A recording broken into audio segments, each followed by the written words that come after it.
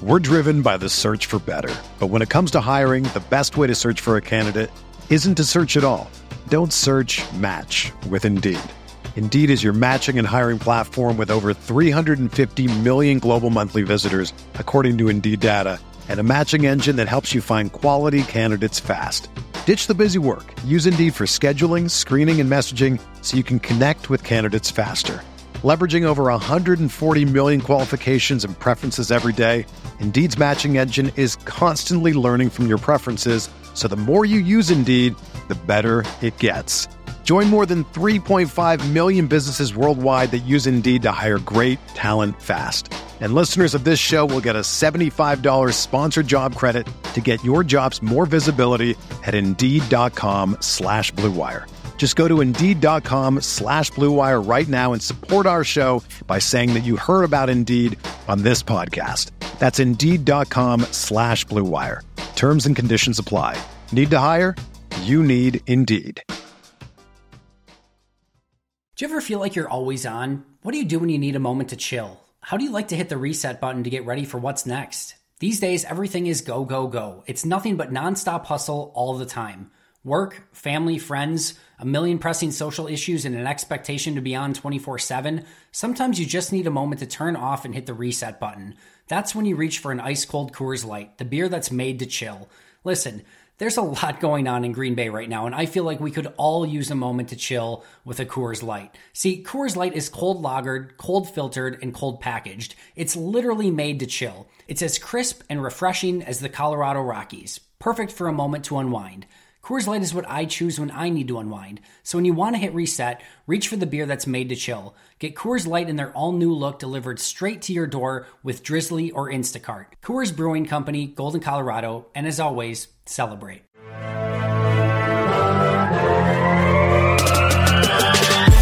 "20 minutes a day, 365 days a year.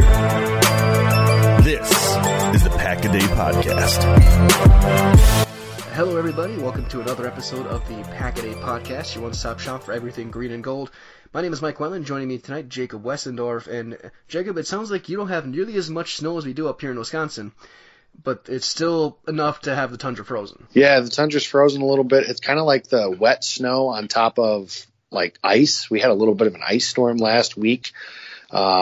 So we've got a lot to do. That probably explains why I've been on the show 3 of the last 4 days. So I apologize if you're tired of hearing my voice. But here we are, talk some Packers again. Absolutely. And yeah, up here we got about a foot of snow or so on the ground up in an hour south of Green Bay area. So it's kind of fitting that how the Packers season kind of snowballed. It's doing the same thing now with the weather in February.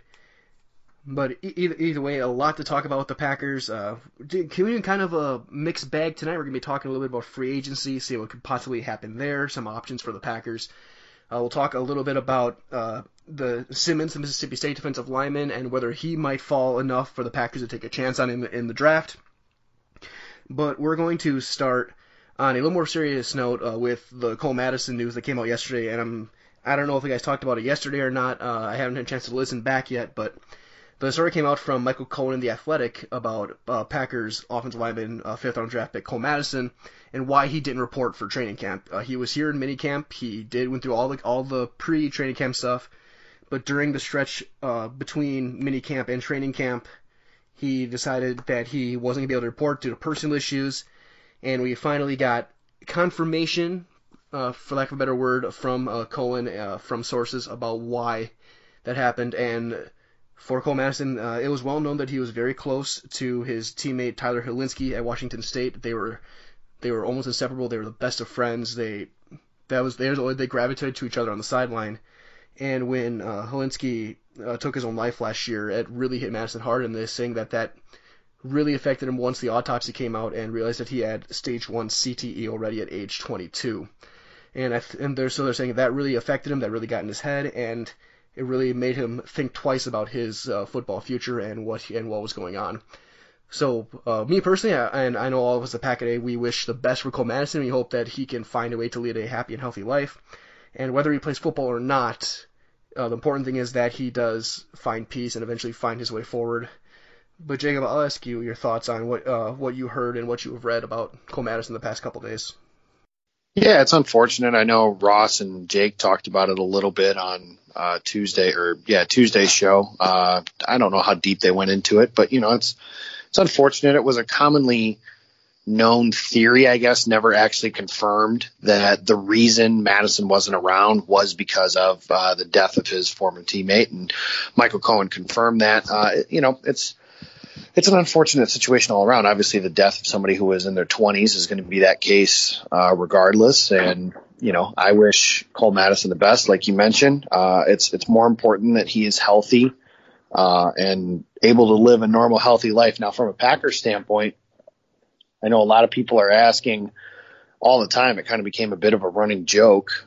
Maybe joke's not the right way to put it, but that, hey, when's Cole, any news on Cole Madison became like the sarcastic reply to anything, because there was no news for most of the year. The reality of the situation now is the Packers, fair or not, essentially have to treat anything with Cole Madison going forward. Like if they get anything from him, it's a bonus. But they have to, I believe, at least operate under the assumption that he is not coming back to play football, and to be pleasantly surprised if he does. But Madison's kind of up against it. I mean, I don't know, they've mentioned health issues and mental health issues. I can't imagine that while having those sorts of issues that he's been able to stay in, top physical condition, which is what is required to be an offensive lineman in the NFL. I think anything with him has to be treated like a pleasant surprise, but I would assume that Brian Gutekunst and co. are operating under the assumption that Madison is not ever going to suit up for Green Bay. And I think that would be the unfortunate way that they have to look at it, but I do think it's the correct way that they have to look at it. No, I agree 100%. I would be surprised if he ever does wear that Packer uniform in a game. And like I said, he was at camp last year, and by all accounts, he had a great personality. He was an affable guy, was the word that Michael Cohen used to describe him. He got along with the guys. But you're right, when something that's this big as mental health, and it's that kind of can drag you into a spot where you don't work out, you don't stay in shape, and you have so much going through with that. It is a big thing, and like you said, we hope the best for Cole, and we hope that he can find a way to eventually move on, have a great, happy, healthy life, whether it's in football or not. So I just kind of wanted to touch on that very early on, because I know, like you said, there's been so many questions over the past year about that, to Packers writers, to guys who podcasts like us and bloggers and so on and so forth. It's been the biggest, it was one of the bigger things that came through over the past year when you tried to turn away from what we saw on the field, which many people tried to do over the course of last year. But moving forward, obviously, the last couple of days, the podcast here has been about the draft, and big thing happened a couple days ago is in Jeff Simmons, the defensive lineman from Mississippi State, I think I got his name right, tore his ACL during doing some position drills, and he confirmed it today on Twitter, and he affirmed that he is getting surgery on it, and so we'll see how long it takes him to recover. But a guy, he was seen as a potential top 10 prospect with what he could do. Jeffrey Simmons, making sure I have the name right. He was seen as a top 10 caliber guy. Top 20 probably at the worst when he was healthy. And so it'd be to wonder, we saw this with Jalen Smith as well as Notre Dame, how far is he going to drop and whether he'll ever be the same player before the injury? Yeah, it's a tough question to kind of keep in touch with because, in addition to the issue with the injury now, he has some stuff in his past. He was going to have to answer to some violence towards a woman-related issue. Whether or not there's actually a video of that, I think we talked beforehand. I'm not sure. Not that it matters or makes any difference, but, obviously violence against women is unacceptable in any form, and he had that to answer to, and now he has injury questions to answer to. From a pure football standpoint on the field, I think you're right. Top 20-ish prospect, one of the three best interior defensive linemen, right up there with Ed Oliver and Rashawn Gary. At least in my opinion, I think Rashawn Gary fits better as an interior defensive lineman, but it's a lot of questions now. I wonder, how far it is he's going to drop. Me personally, defensive lineman coming off an ACL injury, you're not going to get anything out of him in his first year. I think the earliest, if I were the Packers, right where Jalen Smith, you mentioned him from Notre Dame, and, we asked a while back, when he was coming out, what exactly would I be comfortable with spending pick-wise on him? And I said somewhere in the fourth round. I couldn't spend a top 100 pick on somebody that has a 0% chance of making an impact in his first season. And the Packers, if you think about it, they have 4 picks in the first 3 rounds. I don't think they could afford to use any of those picks on him. They have 2 picks in the 4th round. I think taking a shot on somebody with one of those guys, that's something at least that I would be able to understand, so long as character-wise and such he checks out. As shown remorse, obviously. I don't want to get too deep into this rabbit hole, but I'm certainly a believer in second chances. And if he checks out in that regard, then I think that that's about the earliest that I'd be willing to spend a pick on him, is in the 4th round. And that's if at all. Obviously there's plenty of information that the Packers will dive into themselves, plenty of more information they will have access to that we will not. No, I agree. And if there's any silver lining is that it happened this early in the process for Simmons, that there might be a chance he can be on PUP and come back late in the year. Because obviously it's about a 9-month recovery minimum, which would put it in November, December. So there's a chance maybe for a late season playoff type push. But I agree with you. I think it'd be like a 3rd day pick if you were to drop that far. I think similar, obviously, your Michigan guy of when Jake Butt got hurt. And him coming back, and he fell a ton in the draft because of a knee injury as well. And I think with a defensive lineman, it's much of the same. When you think of how much you have to use your lower body, that's a big time risk for what could be a big time player. Yeah, Mike. One thing on that too is with Butt, it was actually kind of heartbreaking because that was a second injury, and I believe it was to the same knee. Now he has 2 injuries to one knee and 1 for the other. So that was definitely a unfortunate situation. Pour one out for my guy there, because I definitely think before the injury, before that bowl game, I would have put Jake Butt not right up there with O.J. Howard, but somebody that definitely could have been an early 2nd round pick, and he fell all the way to the 5th round, and now torn ACL again. His career might be over. Yeah, and he's got to compete with former Badger Troy Fumagalli over in Denver too. Just had to get that one in there. But yeah, either way, that's right. Hey, Butt's got one more finger, but that doesn't matter. But either way, now is. We were talking about draft prospect. We've been talking about draft for a couple days now. There are other avenues of bringing players into the roster, despite what you may have learned from Ted Thompson.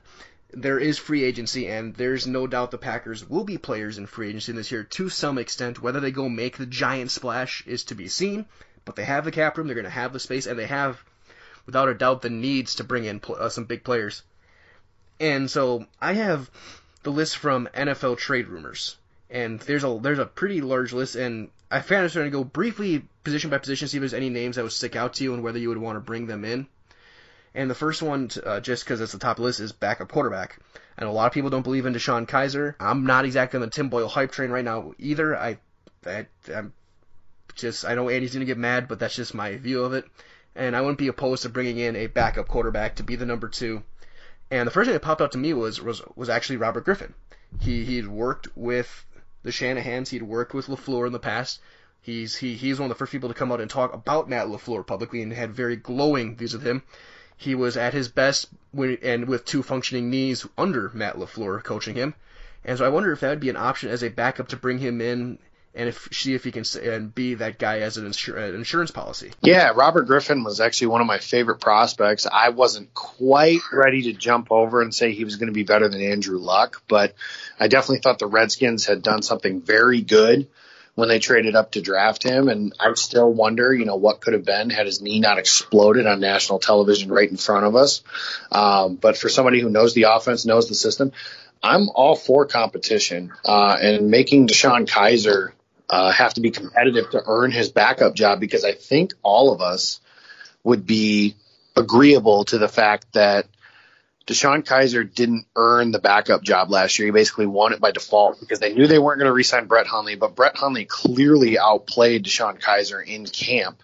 But they made the investment in Kizer, so they had to go that route. But giving him some competition is not a bad thing. And like you mentioned, Tim Boyle, I don't want to, destroy Andy's dreams or anything like that, like you mentioned, but I'm not sure about him either. Again, having 4 quarterbacks in camp, that's not a bad thing, I don't think, by any stretch. And having somebody who happens to know Matt LaFleur's offense, at least to some degree, can't be a bad thing either. So, you're hoping, can Robert Griffin get you, say Aaron Rodgers has a high ankle sprain or something? Well, I probably wouldn't keep him out for a while, but, an injury that makes him miss 4 games. Can you go 2-2 in those games? Because right now, if DeShone Kizer, and I was as high on Kizer as anybody coming into that draft. So for me to say this, that's kind of how far he's fallen. But if Kizer started 4 games, based on what we saw last year, he scored 0 points for the Packers and gifted the Bears at least 10. And I believe he had an interception that eventually turned into a touchdown drive for for the Lions. So the Packers are a net 17 points in the hole just based on DeShone Kizer mistakes alone. He didn't really make any plays to make up for that either. So having somebody in there to be competitive with him, I can't think that's a bad thing at all. I agree. And other names that have been bandied about has been Ryan Fitzpatrick, who I would not be thrilled bringing in. I think he'd price himself out of being a good backup. He's going to want decent money. Other guys, obviously Brett Hundley is a free agent, so there's always a reunion possibility there. Josh McCown, Teddy Bridgewater's out there, Trevor Siemian, Sean Mannion, Geno Smith is still out there.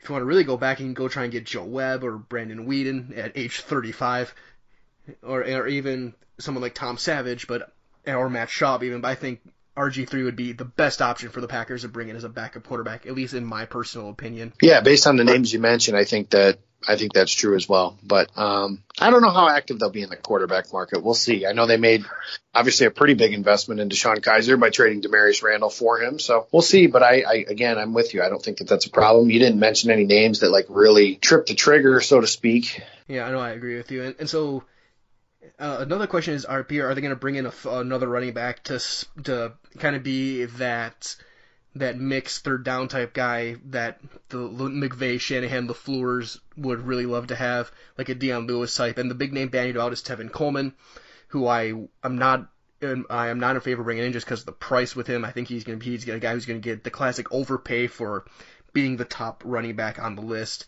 Other guys that are out there to kind of think about would be Buck Allen, maybe as a power guy, Kenyon Barner. If you want a fullback, you can bring in Zach Zenner. Spencer Ware's out there. If you want an old man, Frank Gore is still playing and still alive. Jeremy Hill, guys like that. Doug Martin.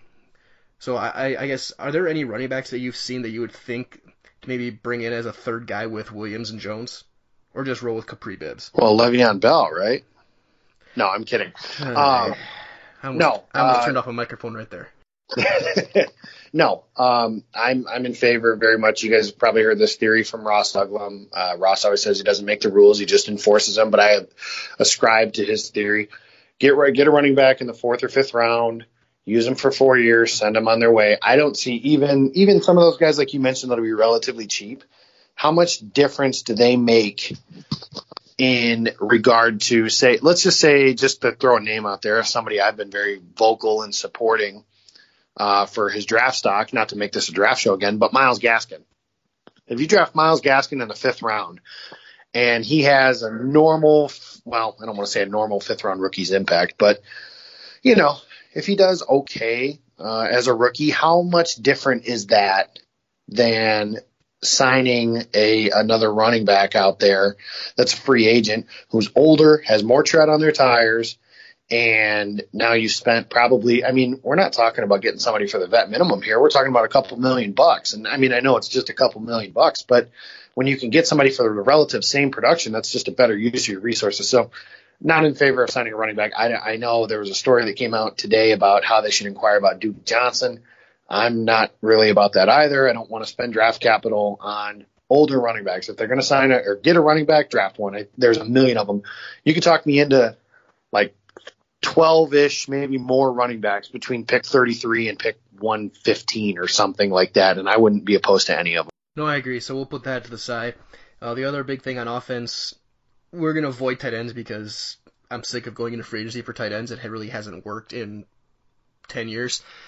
They're bringing back Graham. We have Tanya back. They're good. They're probably going to draft one. And so let's leave tight ends there. But slot receiver is another big one, a big issue. It's not expected for Randall Cobb to be back. I'd like it, but it's not expected. And the slot receiver in the draft is still, as always, kind of a crapshoot. So there's some slot guys in the free agency though that could be interesting. Guys like Justin Hardy and as well as like John Brown, Rashad Perriman, Cole Beasley, Tavon Austin, Dontrell Inman, Rashard Green's out there, DeAnthony Thomas is out there, guys like Bryce Butler, Chris Hogan. There's plenty of names out there that could be very, very fascinating to bring in. Adam Humphries as well. Jameson Crowder's the one who I would personally prefer. But Jacob, are there any slot guys in the free agency that you would be interested in throwing some money at and bringing in to kind of shore up the middle of that offense? Yeah, you mentioned Crowder. That would be a name. I imagine he's going to get paid like buku bucks from somebody, though. He's definitely got name value.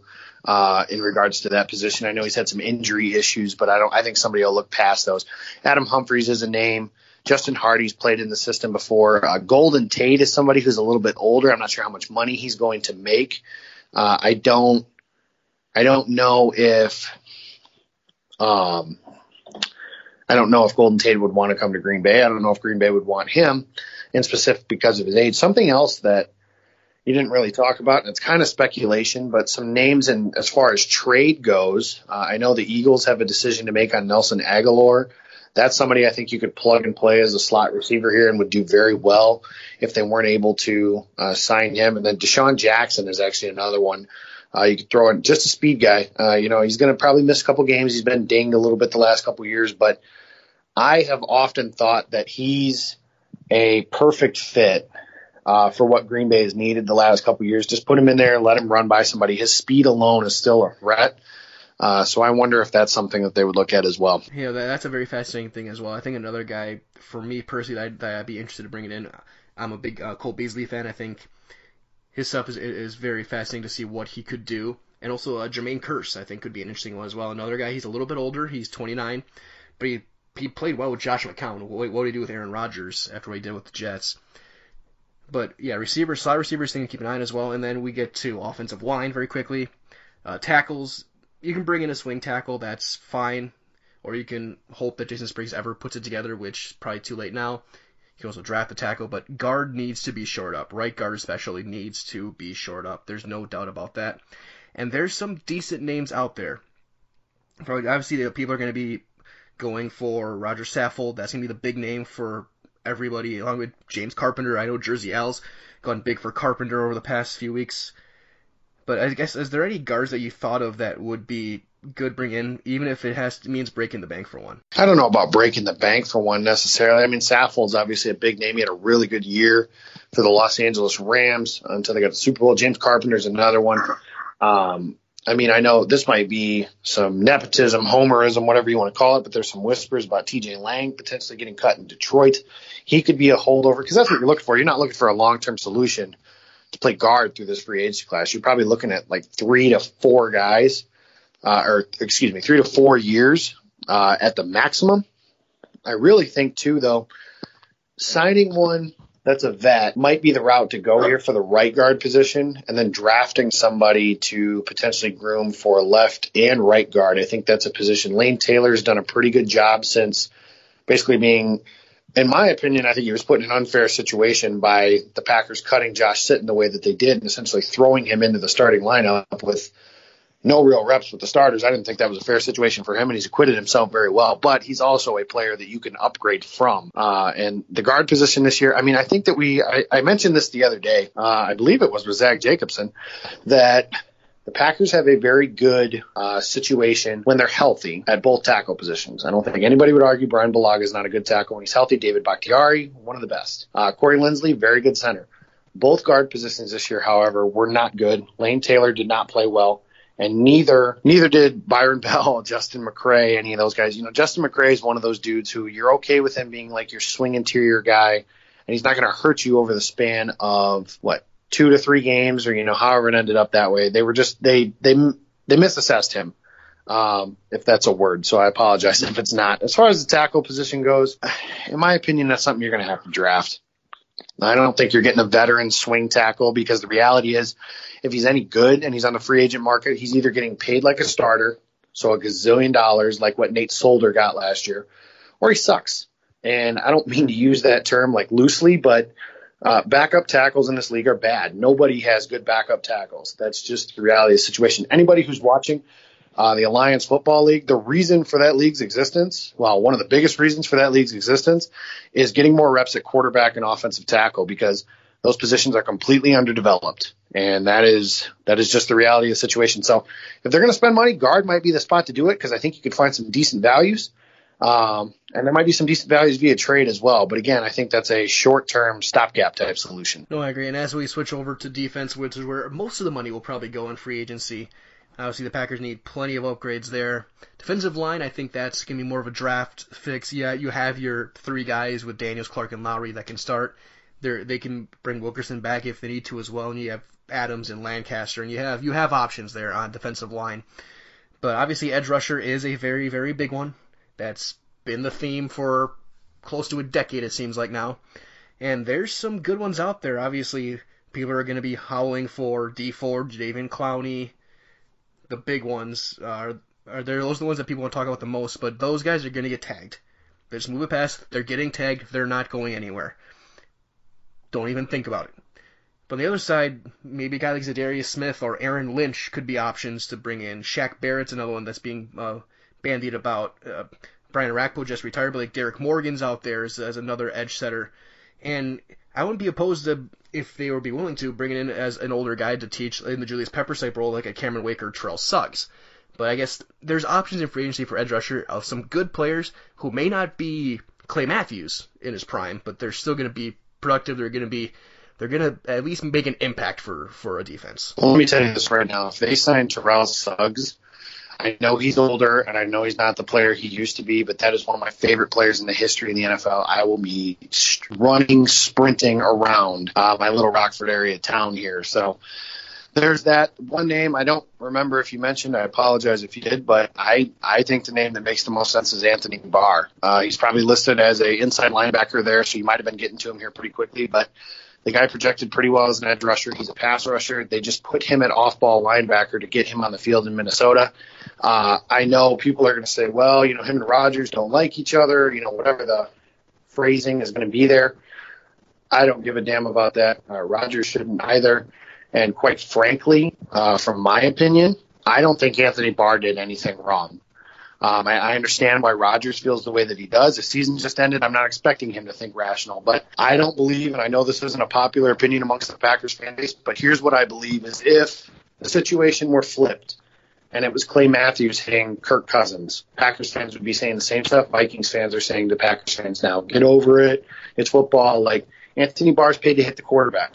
I'm sorry, but that's not a dirty hit. And I'll stand by that, and feel free to roast me or come at me on Twitter, whatever you want to do. But Anthony Barr didn't do anything wrong, I don't think, and I think he would be a really good addition to this Packers defense. No, I agree, and I thought about him. He's listed as a 4-3 linebacker, but I think he would be a great fit as well.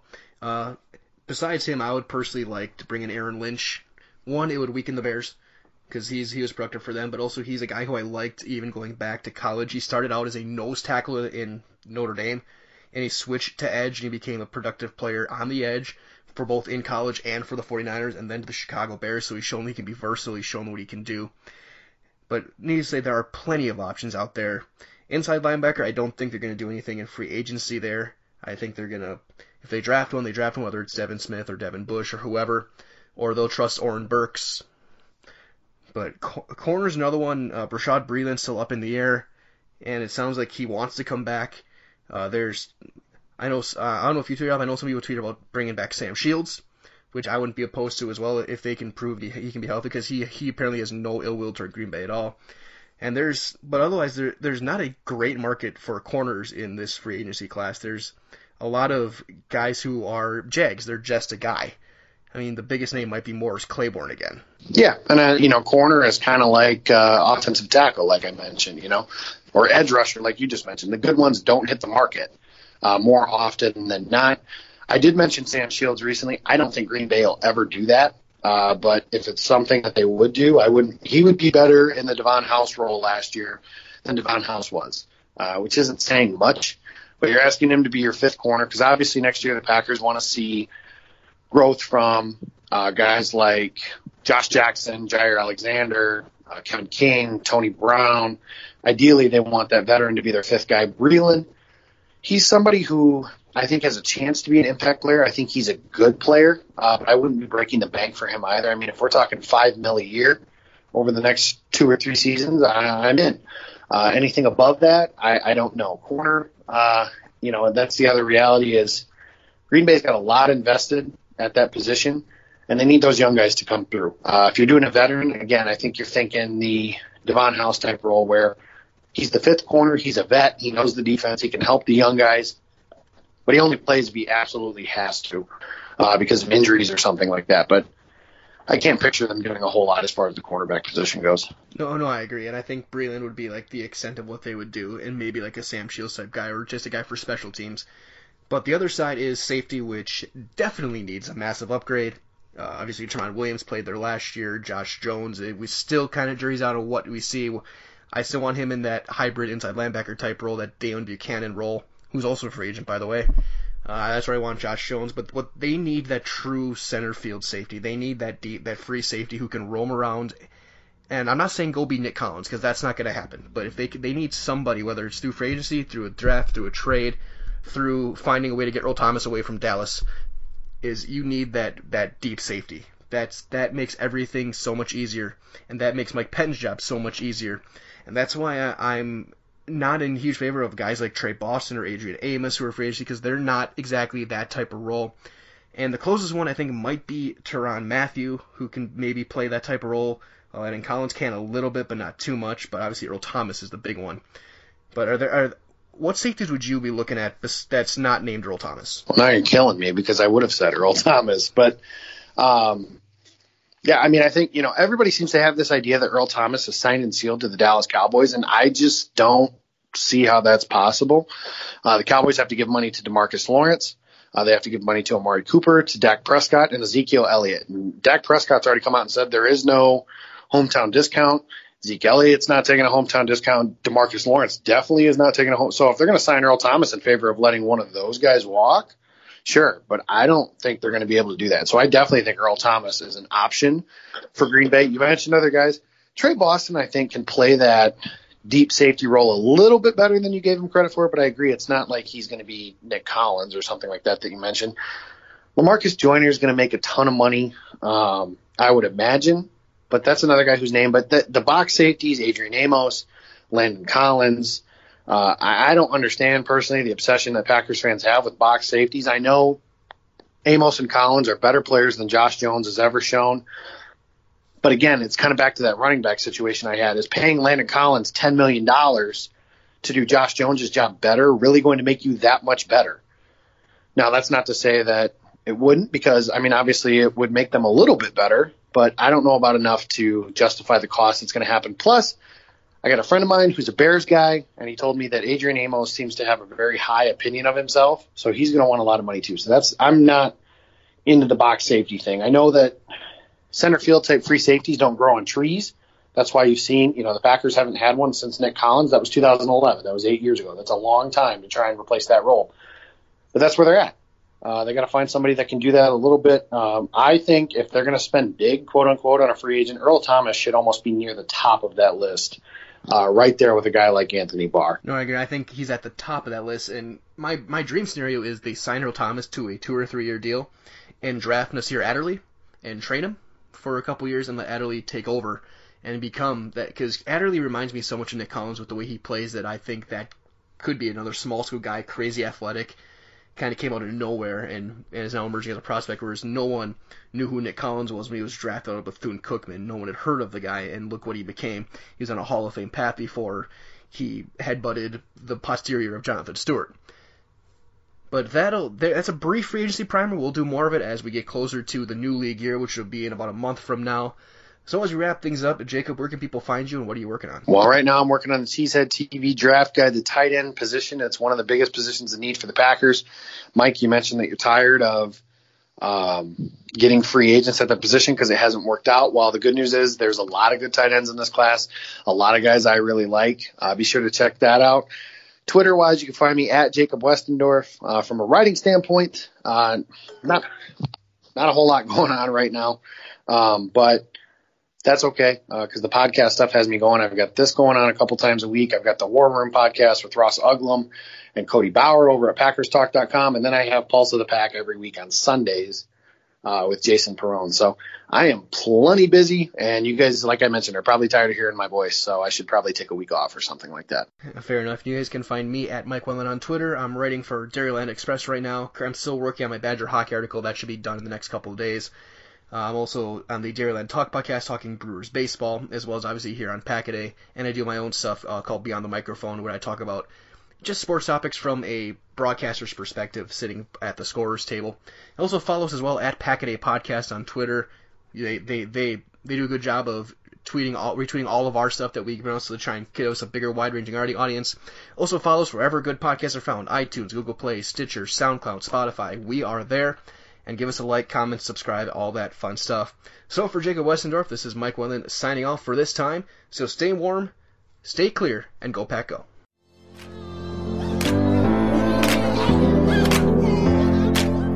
From the 16 of New York, first down, goal to go.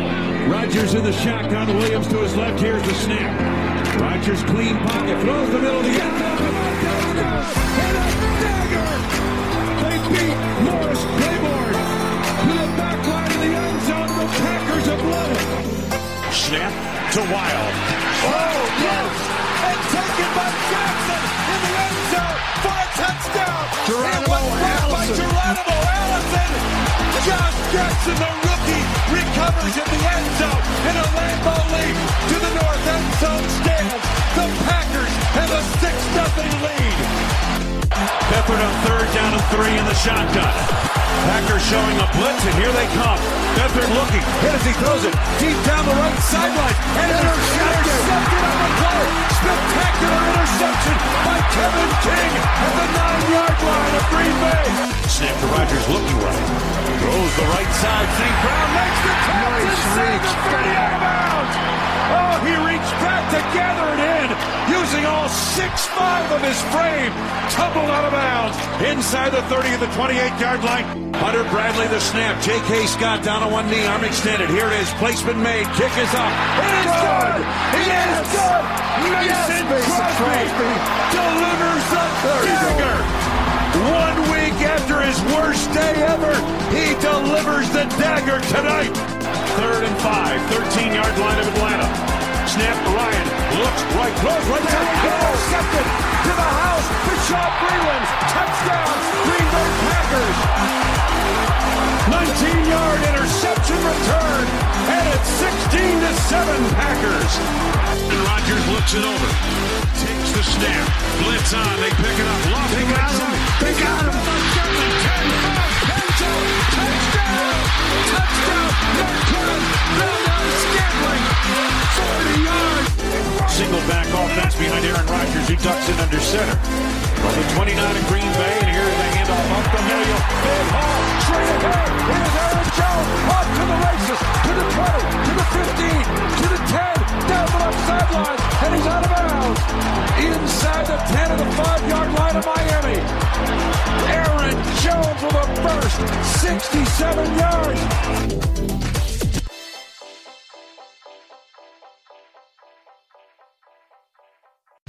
Whether you're a world-class athlete or a podcaster like me, we all understand the importance of mental and physical well-being and proper recovery for top-notch performance. That's why I'm excited that Unified Healing is sponsoring this podcast. Unified Healing is a new and super innovative global network of wellness centers powered by Energy Enhancement System, or EE System. If you haven't heard of the EE System, you'll want to listen up. This technology promotes wellness, deep relaxation, purification, and rejuvenation. At hundreds of locations across the globe, access to a center is easy and affordable. Interested in experiencing the EE System technology for yourself? Go to unifiedhealing.com/bluewire to learn more and find a center near you. That's unifydhealing.com/bluewire. No material or testimonials on the Unified Healing website are intended to be viewed as medical advice or a substitute for professional medical advice, diagnosis, or treatment. Always seek the advice of your physician or other qualified healthcare provider with any questions you may have regarding a medical condition or treatment and before undertaking a new healthcare regimen, including EE System.